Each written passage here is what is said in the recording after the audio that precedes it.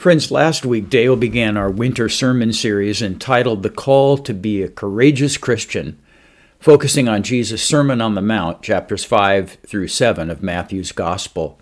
In that famous collection of teaching, Jesus describes the kind of courageous and costly discipleship which is consistent both with the kingdom of God and with the gospel of grace. Dale explored Jesus' first 4 Beatitudes, declarative statements of grace which describe what kingdom-ready people are like.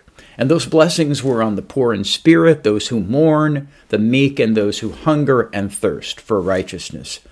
Today, I'll explore with you the final 5 Beatitudes which commend peacemakers, 2 of which commend those who suffer unjust persecution for the cause of Christ, and then the pure in heart and the merciful. Let's hear all those Beatitudes in Matthew chapter 5, 1 through 12, as Steve Frary reads for us, and pay close attention to the attitudes and the behaviors Jesus mentions. The scripture today is Matthew chapter 5, verses 1 through 12, reading from the New Revised Standard Version. When Jesus saw the crowds, he went up the mountain, and after he sat down, his disciples came to him. Then he began to speak and taught them, saying, "Blessed are the poor in spirit, for theirs is the kingdom of heaven. Blessed are those who mourn, for they will be comforted. Blessed are the meek, for they will inherit the earth. Blessed are those who hunger and thirst for righteousness, for they will be filled.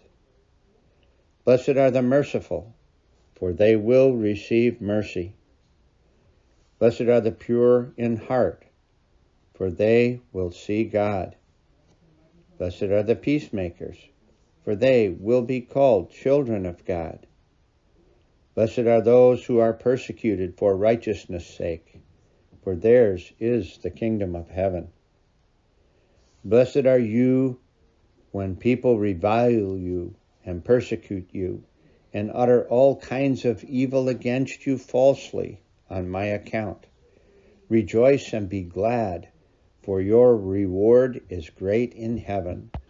For in the same way they persecuted the prophets who were before you. This is the word of the Lord." I want to begin unpacking this material with Jesus' behavioral attitude, "Blessed are the peacemakers, for they will be called children of God." The Hebrew word for peace, shalom, appears more than 250 times in our Old Testament, while the Greek word for peace, eirene, appears 91 times in the New Testament. Now, shalom means wholeness, far more than simply the absence of war. It means instead comprehensive well-being in every direction and every relationship, with both people and God. Notice that Jesus blesses not just peace lovers, but peacemakers. He, of course, is the great reconciler who reconciles us both to God and one another. But he also calls us to seek to become peacemakers, to seek reconciliation with our enemies rather than trying to injure or destroy them. Peacemakers reach out to bring together people who are estranged, alienated from one another. Peacemaking is not a passive, but an active engagement with others so that a just peace may be achieved among individuals, groups, and even nations. Desmond Tutu, the buoyant and outspoken South African Anglican archbishop who died recently, worked to end apartheid in South Africa and was a wonderful example of a peacemaker.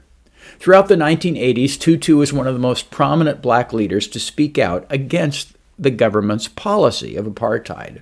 His lively wit lightened his hard-hitting words and warmed otherwise grim protests and funerals. Plucky and tenacious, he was the much-deserved recipient of the Nobel Peace Prize back in 1984.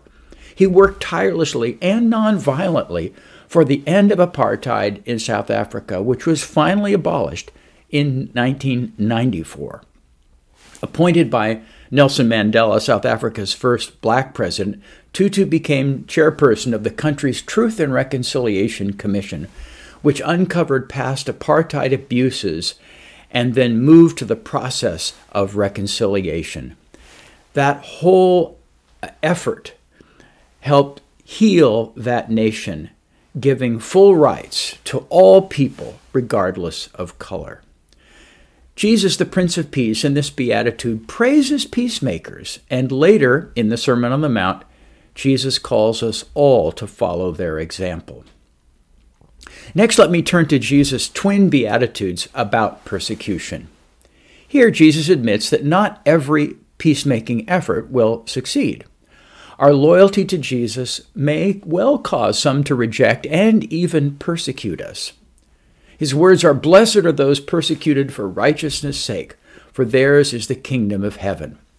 And then Jesus shifts and speaks directly to the people. "Blessed are you when people revile you and persecute you and utter all kinds of evil against you falsely on my account. Rejoice and be glad, for your reward is great in heaven. For in the same way they persecuted the prophets who were before you." In the face of such persecution, Jesus tells us to rejoice and be glad. Perhaps because the authenticity of our faith is being noted. Now, but who's Jesus kidding? Does he really expect us to enjoy pain and persecution?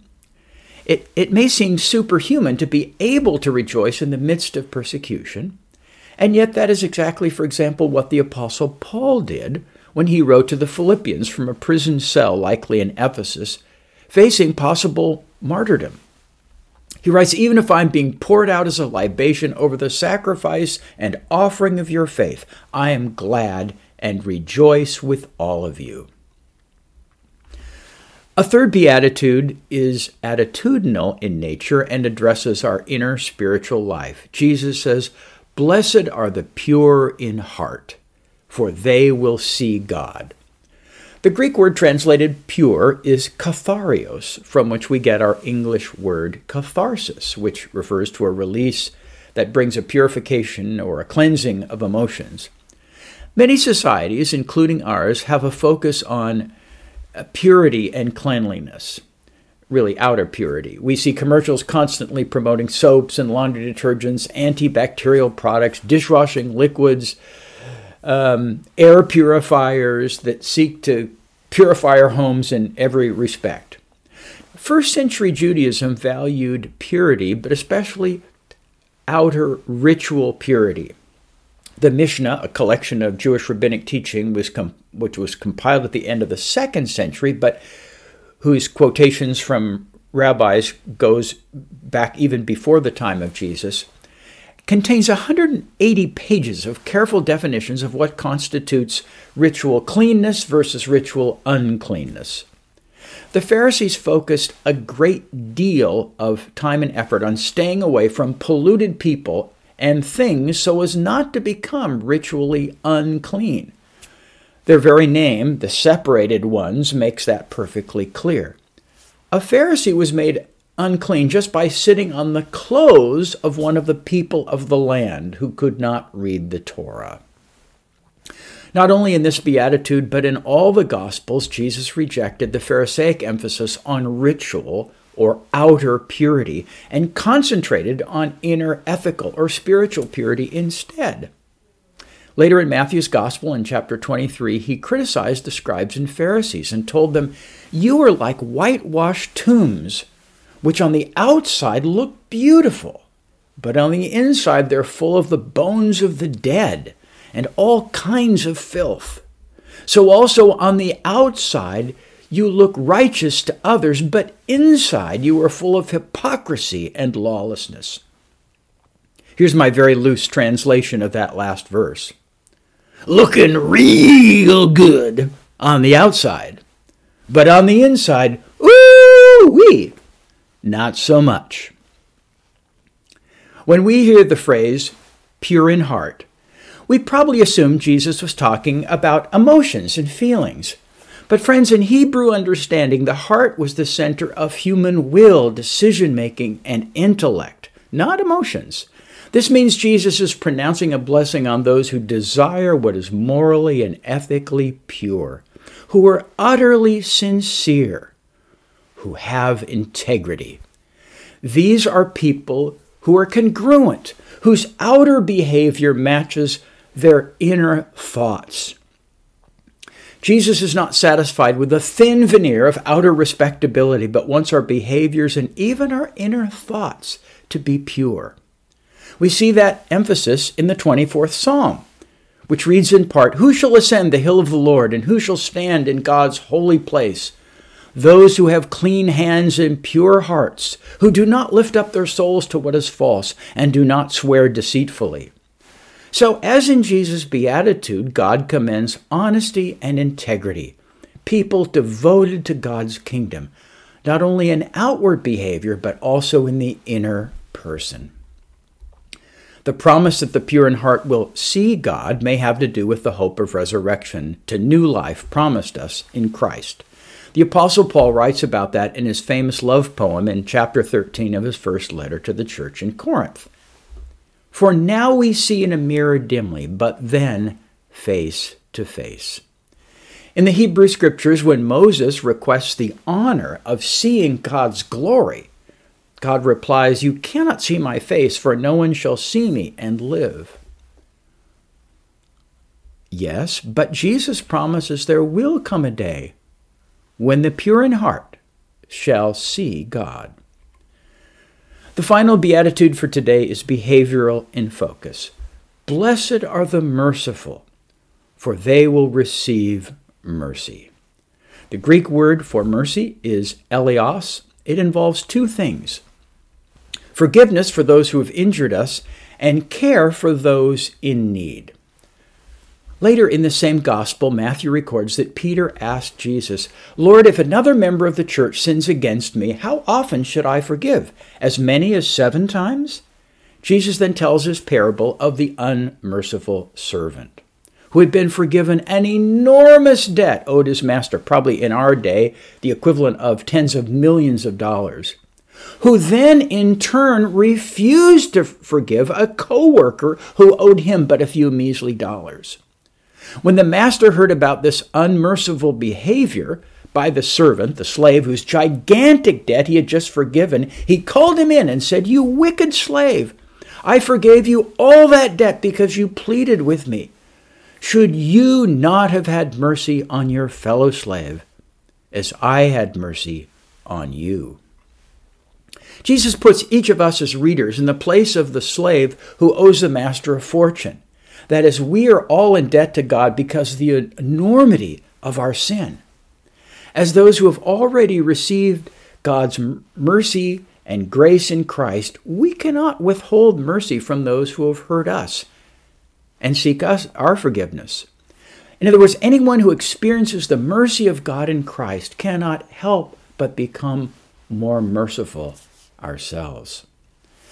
This beatitude also requires compassion and care for those in need. Later in Matthew's Gospel in chapter 9, he scandalized the self-righteous Pharisees by eating with a group of tax collectors who were both social and religious outcasts, and by calling one of them, Levi, perhaps the author of this Good News document, to become his disciple, a member of the inner 12.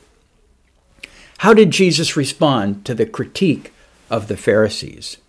He said, "Those who are well have no need of a physician, but those who are sick." And then he said, "Go and learn what this means," and then quoted the prophet Hosea, chapter 6, verse 6, "I desire mercy, not sacrifice." I desire mercy, not sacrifice. In context, Hosea was stressing that showing love and mercy takes precedence over ritual acts, even those sacrifices commanded by God in the Hebrew Scripture. A few years ago, a 12-year-old boy named Trevor, living in an affluent Philadelphia neighborhood and a member of Gladwine Presbyterian Church, saw the story of the homeless sleeping on grates in downtown Philadelphia so as not to freeze in the bitter cold. So on his own, he gathered some blankets and asked his parents to drive him downtown. Little Trevor came up to these homeless people and covered them with warmth. It was an inspiring act of mercy by a 12-year-old. Trevor's actions led to the development of Trevor's Place, a facility dedicated to housing the homeless in Philadelphia. Jesus said, "Blessed are the merciful, for they shall obtain mercy." Now, in our congregation, we're grateful to Catherine Barnard and David Berg and their nomadic shelter team, who for years have provided a hot meal and shelter to some of our homeless neighbors. What Jesus promises us is that those who show the mercy of God in Christ, already bestowed on us in Jesus' saving death, will receive it once again at the end of time. Now let's review. What has Jesus taught us today? Well, we all know it's dangerous to step in between warring parties or to try to break up a fight. Jesus says God will bless those who become peacemakers.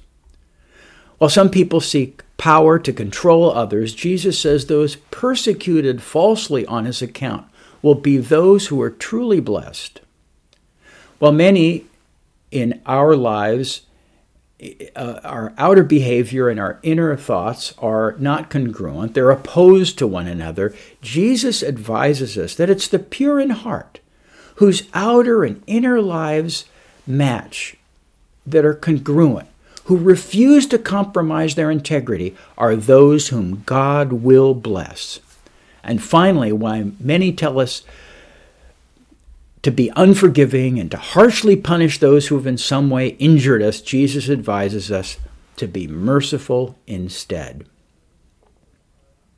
Which of these Beatitudes do you find most challenging?